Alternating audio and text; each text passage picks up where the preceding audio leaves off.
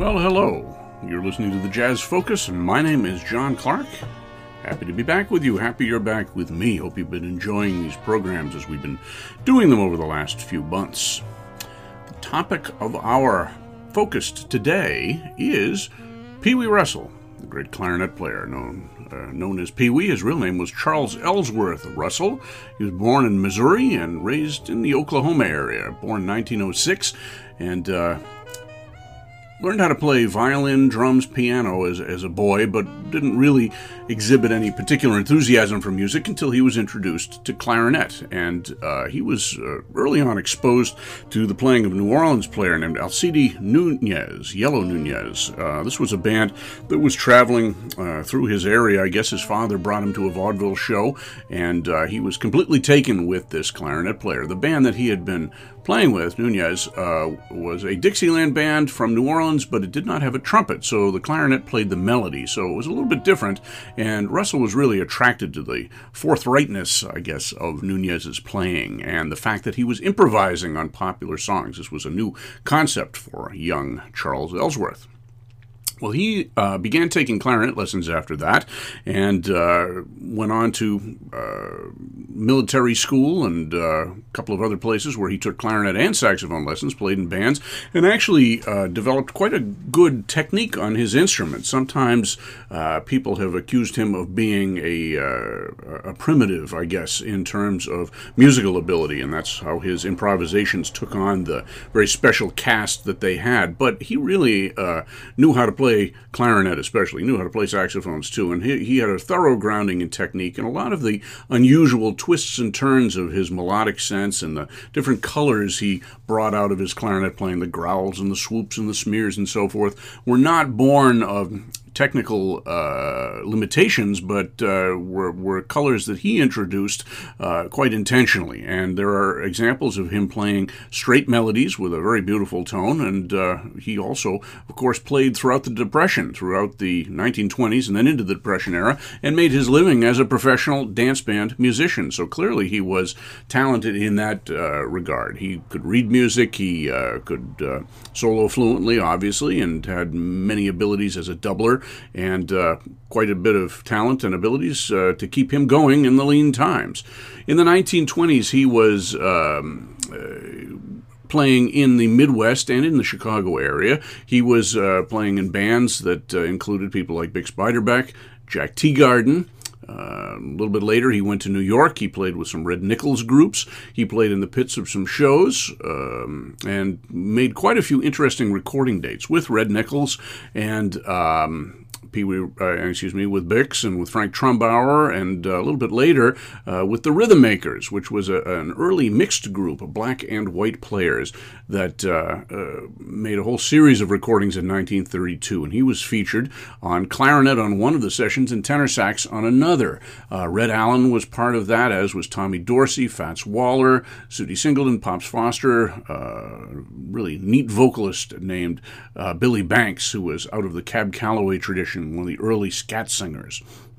And that was an early indication of some of Pee Wee Russell's broader tastes. He was pretty much recognized as being colorblind in the sense of race not mattering to him. And there were musicians, black musicians, who felt that he really transcended race and that he was not a typical example of a white musician who, even if they espoused principles of brotherhood and integration and so forth, were still sort of separated from the African-American musicians they might have played with. And indeed, it wasn't common for black and white musicians to play together on the bandstand until the very late 30s and early 40s, and even then it wasn't all that common until much later as well.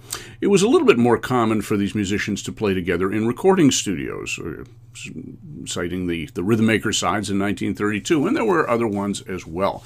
We're going to hear two sessions that feature Pee Wee Russell, one of which he led and the other which he was extensively featured on. The first one is the one under his leadership, and it's an interesting session because it has a mixed group. It was from 1936, and it was the first recording released on HRS, the Hot Record Society label. We'll talk about that a little bit later. And Pee Wee Russell was tapped to lead lead that session. And this was his first experience as a band leader on record. And the notes to the recording, or the CD that Mosaic put out of all of the Hot Record Society records, says that Pee Wee showed up very prepared. He had the routines set up, the tunes picked out. He knew the musicians he was going to be working with. He had picked those himself, and he ran the session very efficiently.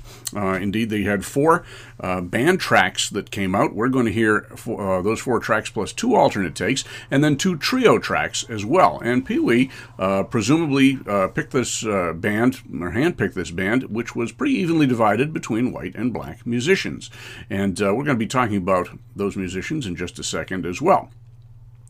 So this is a good example of early Dixieland revival, you'd have to say. Now, Pee Wee Russell was not terribly well known in 1936, except to jazz aficionados. He'd made some fine records with, as I said, Red Nichols and Louis Prima especially. He had worked several years with or a good year and a half with Louis Prima's band, which made some fabulous jazz recordings around this time, 1936 or so, and he had developed a reputation among jazz fans for that. Also, people knew that he was an intimate of many of the Chicago musicians. He didn't actually play as part of that Chicago cadre of musicians.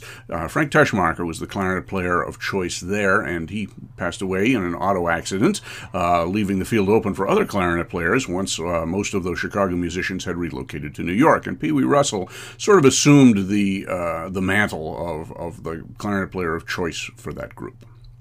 So we're going to hear a little bit about this band. This is Pee Wee Russell's Rhythm Makers, and the trumpet player in here was one who would play very frequently with Pee Wee in the years to come, Max Kaminsky, who was a native of Brockton, Massachusetts, who had most of his early playing experiences in the Boston area, although he ended up moving to Chicago for a brief period in the late 20s, where he made the acquaintance of a lot of those Chicago musicians and picked up some of the finer points of the style, I guess. He was back in New York by the early 30s. He made a recording with the Chocolate Dandies with Benny Carter and Chu Berry, among others. And then he started playing with big bands. He played with the first version of the Glenn Miller Band. He played with just about the first version of the Artie Shaw Band, the Begin the Band. He played a little bit with Benny Goodman's band. He was with the Tommy Dorsey Orchestra very early on, 1936 or so. I believe at the time these sessions were being made, he was a featured member both in the big band and with the Clambake 7. You can hear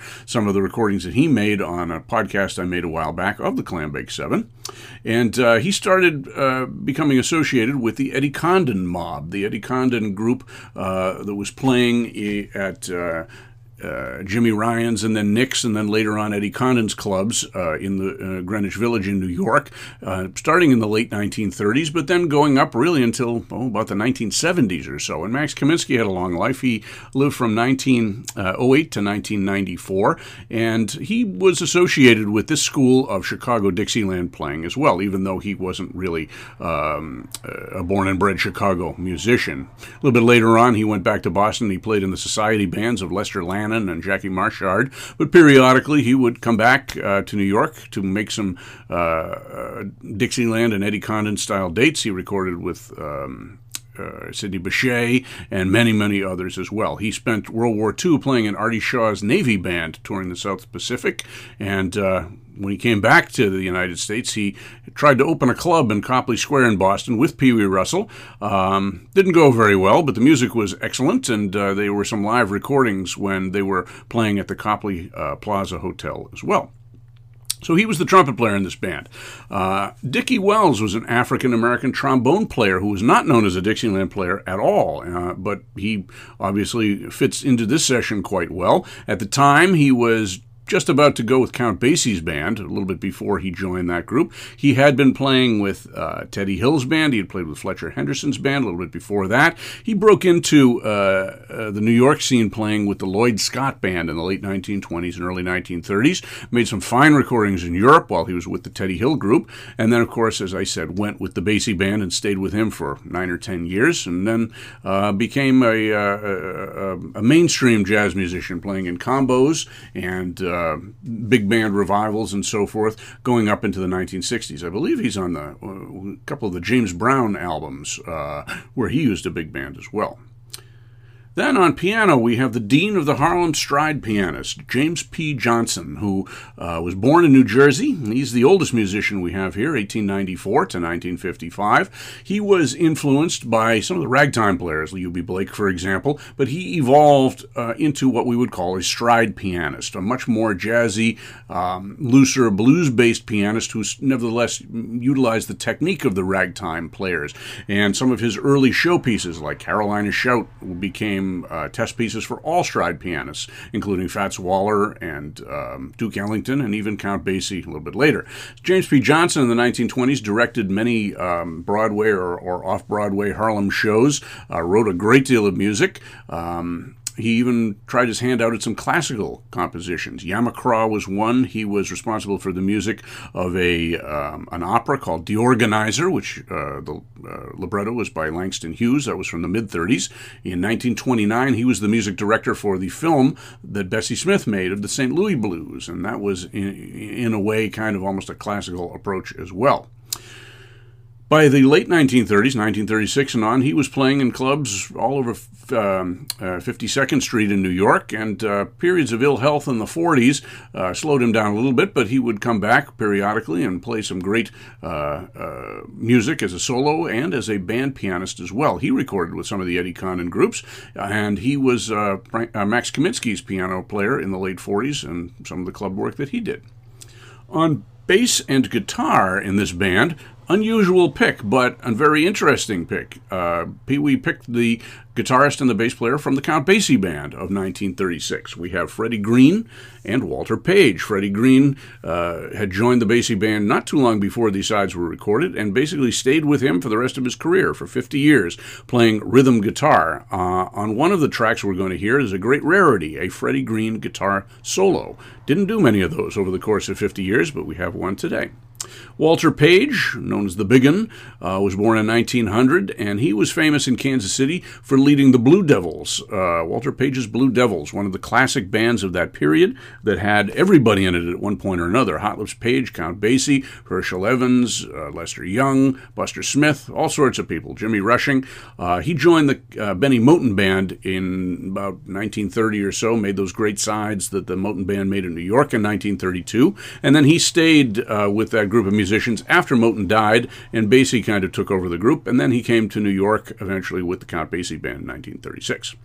Rounding out the rhythm section is the great New Orleans drummer, Zutty Singleton, who was born in 1898. He had played on the riverboats when he was growing up in New Orleans. He had played in Chicago with the Carol Dickerson Band, with Louis Armstrong's big bands. Played with Doc Cook for a little while. Very fine percussionist, but was much better known as a small group drummer, which he did all through the 30s, 40s, 50s, really for the rest of his career. He drummed in many great New Orleans-styled bands and Dixieland bands, what have you. So that's the group, Pee Wee Russell's Rhythm Makers. So we'll tell you a little bit more about the Hot Record Society and this particular record date when we listen to a few. We're going to listen to 4 tunes right now. We're going to listen to Dinah, great hit from 1925 and a standard from this period. We also are going to hear a sort of a casual blues called Zutty's Hootie Blues, with a vocal by Zutty Singleton, to my knowledge the only one on record by Zutty Singleton. And then we're going to hear 2 different takes of Baby Won't You Please Come Home, and this highlights the evolution of a performance and a recording date. We have roughly the same arrangement, but 2 different tempos, a faster and then a much more relaxed tempo after that. We're going to hear some interesting variations between the 2 takes, especially by Pee Wee Russell, who is definitely the main solo interest in this band. His playing was rarely captured better than on here. The sound quality is not superb, but you really get the sense of what he sounded like and the excellent sound that he had and all of the different colorations and things that he could put into a jazz solo. So 4 tunes, Dinah, Zutty's Hootie Blues, and Baby Won't You Please Come Home. 2 takes.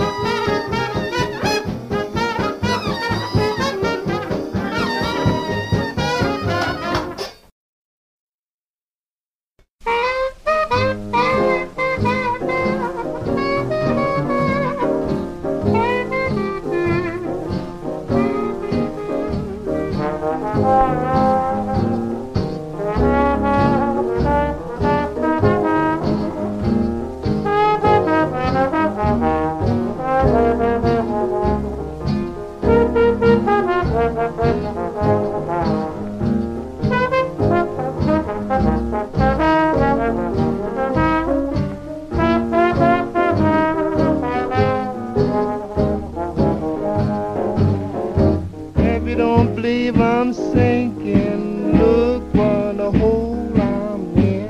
I said I'm in. Oh, if you don't leave, I'm sinking. Look for the hole I'm in.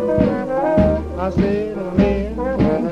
Oh, if you don't leave, I love you. Look for the pool I've been.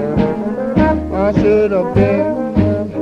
Oh, woke up this morning, cold in hand. I mean a hand. Oh, woke up this morning, cold in hand. I said a hand. Oh, not a nickel in my pocket, and my gal with another man. I mean a man.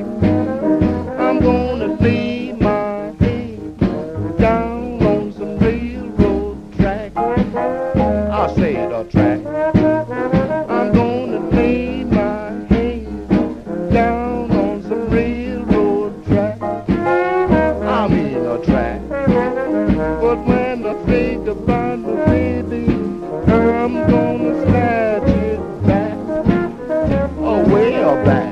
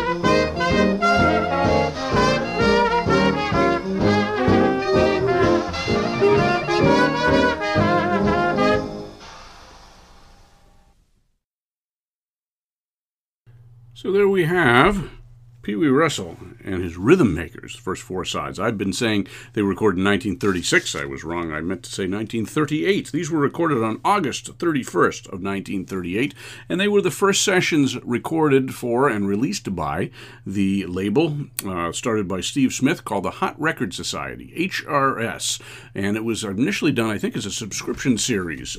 People who were interested in hot jazz, the mandate of the company was to make new recordings rather than re-release old ones, and over the course of about 9 years or so, there were many sessions. They tended more towards the mainstream type of things. Quite a few African-American musicians who didn't record much on or get much solo space on other recordings from that period were featured quite extensively on Hot Record Society releases. People like Bud Johnson and Joe Thomas, and even some of the Ellingtonians. Harry Carney got some wonderful recordings in there. Brick Flegel, the guitar player, led several sessions. Rex Stewart, Jack Teagarden led a session. But this was the first one, Pee Wee Russell and his Rhythm Makers. I neglected to mention one player, mainly because we don't know much about him.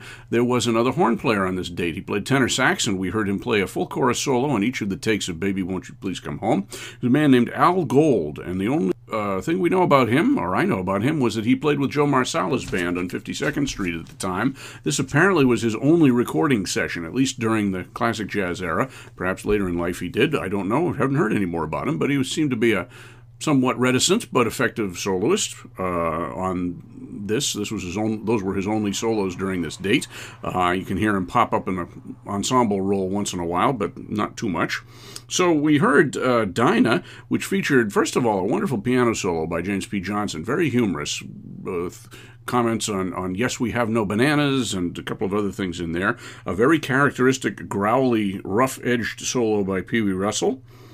And a little bit of trombone and trumpet in there, too. Short solos by Max Kaminsky and also Dickie Wells on trombone. Dickie Wells is much better featured on Zootie's Hootie Blues from the next thing we heard. Started out with some Pee Wee Russell on there, and then went to a full chorus of trombone with Dickie Wells, leading into Zootie Singleton's vocal, which was helped by some more trombone in the background. Dickie Wells was a remarkable accompanist. Many of the bassy recordings featuring Jimmy Rushing also featured Dickie Wells playing a trombone obligato in the background, and we hear a little bit of the prototype of that right here. Then we heard our two takes of Baby Won't You Please Come Home, again featuring Al Gold, but featuring some excellent Pee Wee Russell, especially on both takes, not repeating himself in either place. Same with James P. Johnson. Very different attacks on the melody. The tempo was different enough that it sort of gave a different vibe to the performance. The arrangement was basically the same, but the slowed down tempo in that second version really brought out, I think, some much more interesting playing. So we're going to listen to the balance of that recording session coming up next. There's really only one band side left, but two takes of that. The venerable Chicago anthem, There'll Be Some Changes Made, one of the first recordings made by the Austin High School gang in Chicago, and it was a jazz staple ever after. So we're going to hear Pee Wee Russell's Rhythm Makers tear this one apart in two different takes. Again, hearing two very different Pee Wee solos on there. Interesting to compare. Then we're going to play the two trio tracks that rounded out this recording session. They sent the horn players home and the bass and guitar, and left James P. Johnson, Zootie Singleton, and Pee Wee Russell to record two tunes. I Found a New Baby and Everybody Loves My Baby. And the record cites the performers on here as being Pee Wee, Zootie, and James P. That was the name of the band, although it was re-released at some point under the title of the James P. Johnson Trio. But interesting interplay here, and Zootie Singleton gets to stretch out on both of these numbers on drums. There's one particularly effective place where he and Pee Wee Russell are essentially doing a duet, but nothing like the Gene Krupa and Benny Goodman duets, something very much more interactive and conversational, I think. So let's listen to these four sides. There'll Be Some Changes Made, takes 1 and 2. I Found a New Baby, and Everybody Loves My Baby.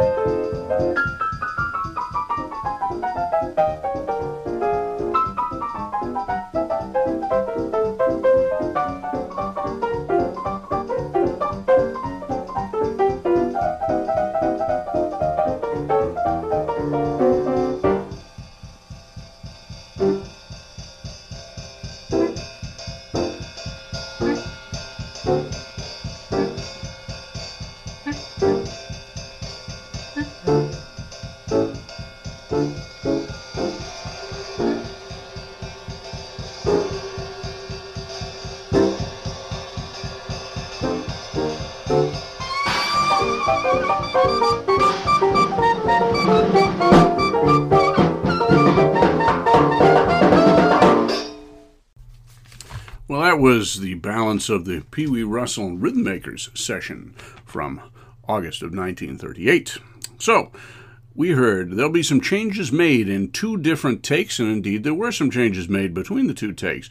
The tempo was a little bit different. The first take had a trumpet solo by Max Kaminsky. He was not known as a soloist, but he does a very effective job here and on some of the other tracks we've heard as well, playing very direct, middle-range solos, inventive. He was often just want to solo on the melody when he played solos later in his life, but these were real improvisations. And then there was a drum solo followed by two out choruses. Nice performance, but the next performance really kicked it up a notch. Instead of the trumpet, we have a James P. Johnson piano solo for a chorus with a drum solo that increases in intensity, and then two choruses that just really build to quite a climax at the end. That was definitely the right take for a master take there. Then we heard the two trio performances, I Found a New Baby and Everybody Loves My Baby, although we really didn't hear the melody on either one of them. They just started right out improvising, or Pee Wee did anyway.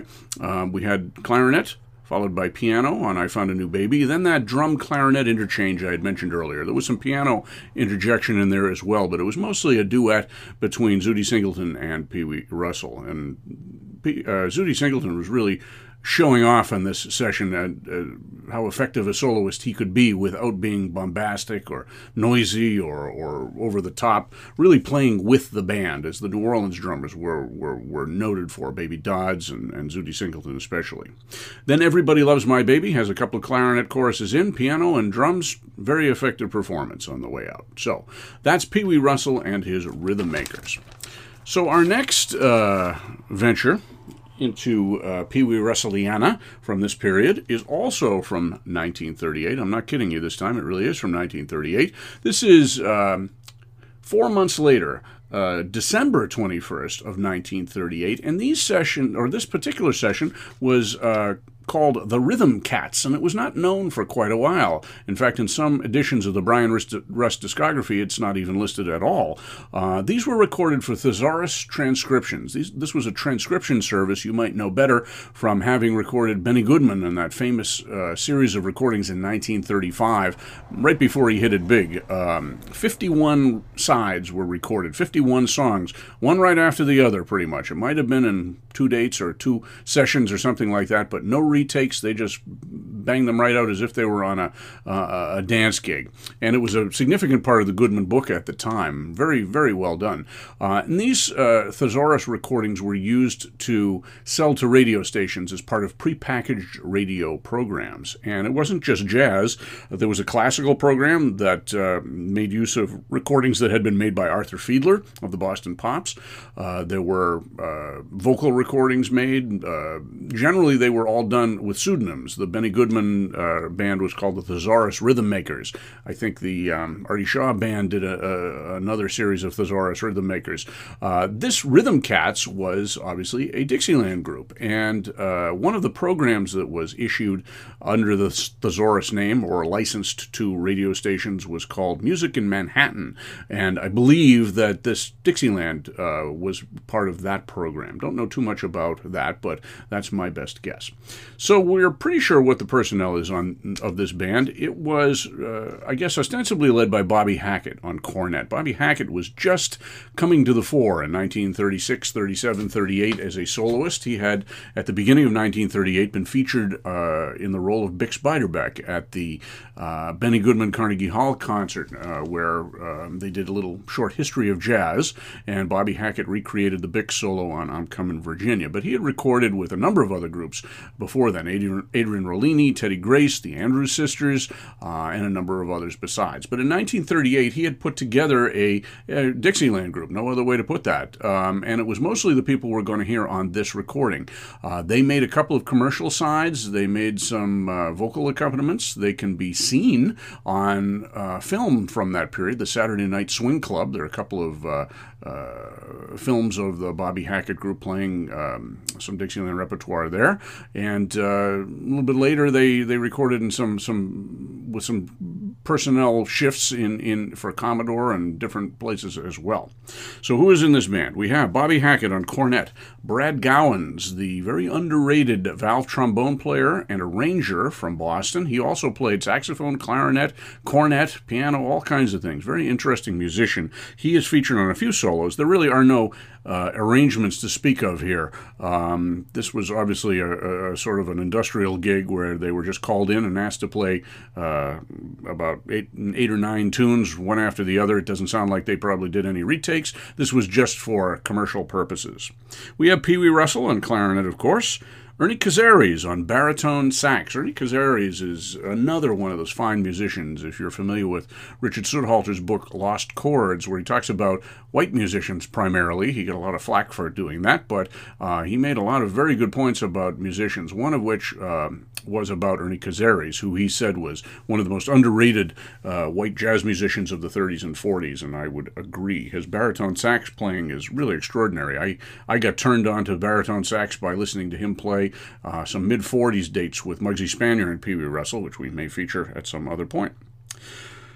We also have probably Dave Bowman on piano. He was the pianist with the Hackett Band at the time. And then very likely Andy Picardi on drums, who again was with the Hackett Band. The sound quality is a little bit hollow on these recordings, so if there is a bass player, he was probably Clyde Newcomb for the same reason, and there's a remote possibility that Eddie Condon might be playing a little guitar in the background as well. So this is a group of musicians who played together quite frequently at this point, had been doing club work on 52nd Street, but had been doing other things as well. And the repertoire that they recorded on December 21st of 1938, was pretty straight-ahead Dixieland, although they did nod to the original Dixieland Jazz Band in a couple of numbers. We're going to listen to one of those. A couple of tunes that were not being recorded terribly often at the time, like Sensation, Skeleton Jangle, things like that. There's also a pop tune called Thinking of You, which was a 20s tune that nobody recorded. I don't know why they decided to do that one. We're not going to hear that because, frankly, it wasn't one of the better performances. We are going to hear 5 of the 12 tunes that they recorded that day.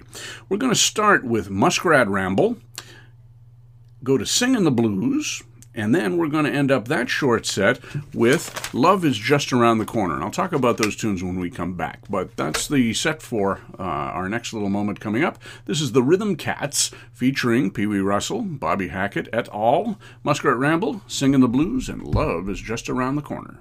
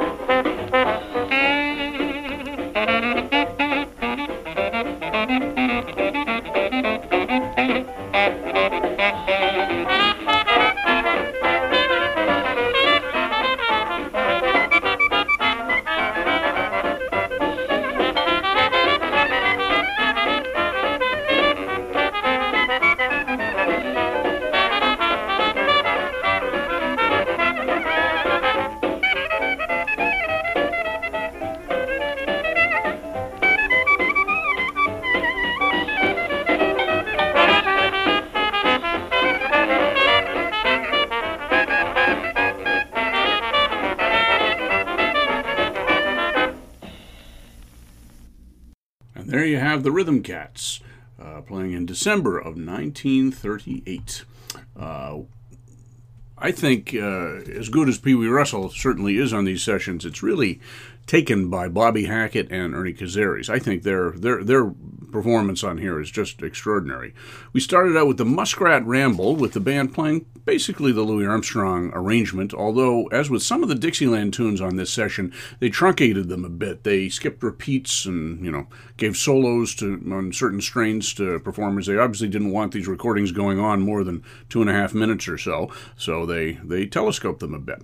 We did have some fine clarinet on there. I think we had a remarkable cornet solo, which really didn't refer to the melody or to Louis Armstrong, just really created something quite fresh and new on a tune that was a chestnut even by 1938.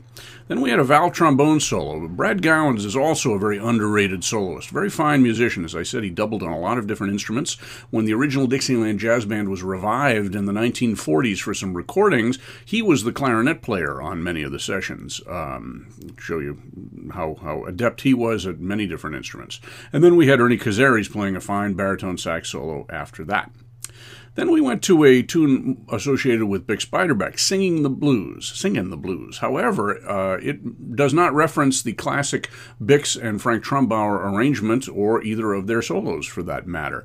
It was treated just as a tune, the way it had been originally in 1920, when the original Dixieland Jazz Band recorded it. Had an excellent clarinet solo up front. Again, no real melody to speak of until later on in the performance. Then an even more remarkable cornet solo, a muted cornet solo by Bobby Hackett that, again, does not reference the Bix solo at all. Nowadays, if you play that tune, you pretty much have to do that. But in 1938, that was apparently not the case. Although Hackett did record the Bix solo with a group derived from the Horace Heidt Band a little bit later. Then we had a chorus split between the valve trombone and the baritone sax, and actually with the ensemble coming in on the last bit and taking it out. And the valve trombone solo by Brad Gowans is the only place where we really heard the melody in that whole performance. Then we finished up with Love Is Just Around the Corner, which was a pop tune from 1934 by Gensler and Robin, I believe. And this had an interesting history with this group. Pee Wee Russell was featured in a 2-chorus solo on this tune in January of 1938, the same year we're talking about here, 11 months almost to the day before this recording was made. That was the first recording made for Commodore Records with the Eddie Condon Band, and Pee Wee Russell was heavily featured on that number. It became a feature of his for the rest of his life. This performance, he only takes one chorus. The tempo is a little bit faster, and he really pulls out the stops. He played a much more technical solo than was his common practice for most of his life. Usually he played very elemental, sparse solos, colored with a lot of growls and swoops and smears and so forth, and he did that here, but with lots more notes in there as well. Then a marvelous baritone sax solo, which was interrupted, if you will, on the bridge by a valve trombone solo, but Ernie Cazares played a solo that did not lessen the intensity following the clarinet solo on this one. So a very, very fine band. We have 2 more recordings I want to play from this group. I'm not playing them all. Some of them are fairly standard Dixieland fare, but these next 2 are a little out of the box, shall we say. We're going to start with the Skeleton Jangle, which was a tune that was recorded by the original Dixieland Jazz Band back in the late 1910s, some of the first jazz ever recorded. It was composed by the members of that band, Nick LaRocca, Larry Shields, Eddie Edwards, Tony Sparrow, and Henry Ragus. This was not a tune that was revived by many bands, Dixieland bands, or has been since then. There is a recording of this by a Bobby Hackett and Miff Mole group, also featuring Pee Wee Russell in the 1940s, but this probably was pretty remarkable at the time that the band would tackle something this fairly obscure. Even though it was only 20 years old at the time, there were many more famous and popular original Dixieland Jazz Band tunes. And we'll hear, again, a marvelous cornet solo that is very much out of keeping with the Dixieland aesthetic of the original Dixieland Jazz Band, especially, where the cornet was the melody player. Bobby Hackett is definitely an improviser here. Then we're going to finish off with yet another version of There'll Be Some Changes Made. As I said, very standard Chicago anthem of this style of music, and we'll hear some good solos all around, and we will actually hear a piano solo by Dave Bowman on that one. So, Skeleton Jangle, and There'll Be Some Changes Made.